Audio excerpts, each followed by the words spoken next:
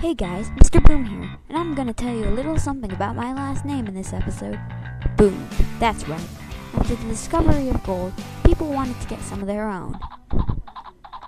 They all came at once, so they all needed food, water, mining supplies, and, most of all, a place to sleep. And of course, that's my specialty. The first big cities, like San Francisco, started out as a few houses. I know, right? But it's like they grew overnight. Now, I bring in my friend Jane, who lives in San Francisco. She's going to tell me how she feels. So good to be here, Boom.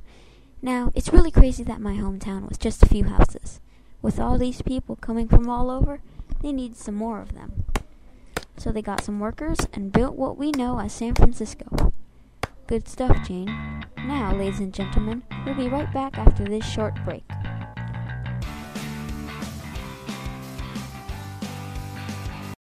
Hello everybody, Tommy's the name, and I want to tell you about the new mining tool, the Miracle Pick.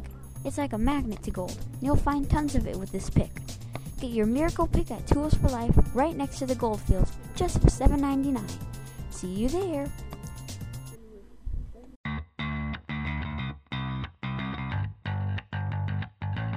Hello again, I'm going to be talking about another thing too. Businesses were very important. Sometimes the people running the businesses get more money than gold miners. Here's how. Let's take gold miners to start. Every day they mine, and mine some more, in hopes in finding gold. They have to buy food and have a home to sleep in, and all that wastes their money. But the worst part of it is sometimes they die traveling here.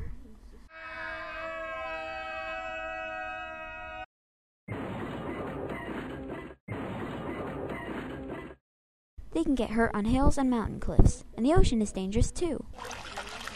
Businesses, on the other hand, were a lot easier than mining. Sure, they have to travel here the same way as miners, but when they get here, they don't have to spend hours mining.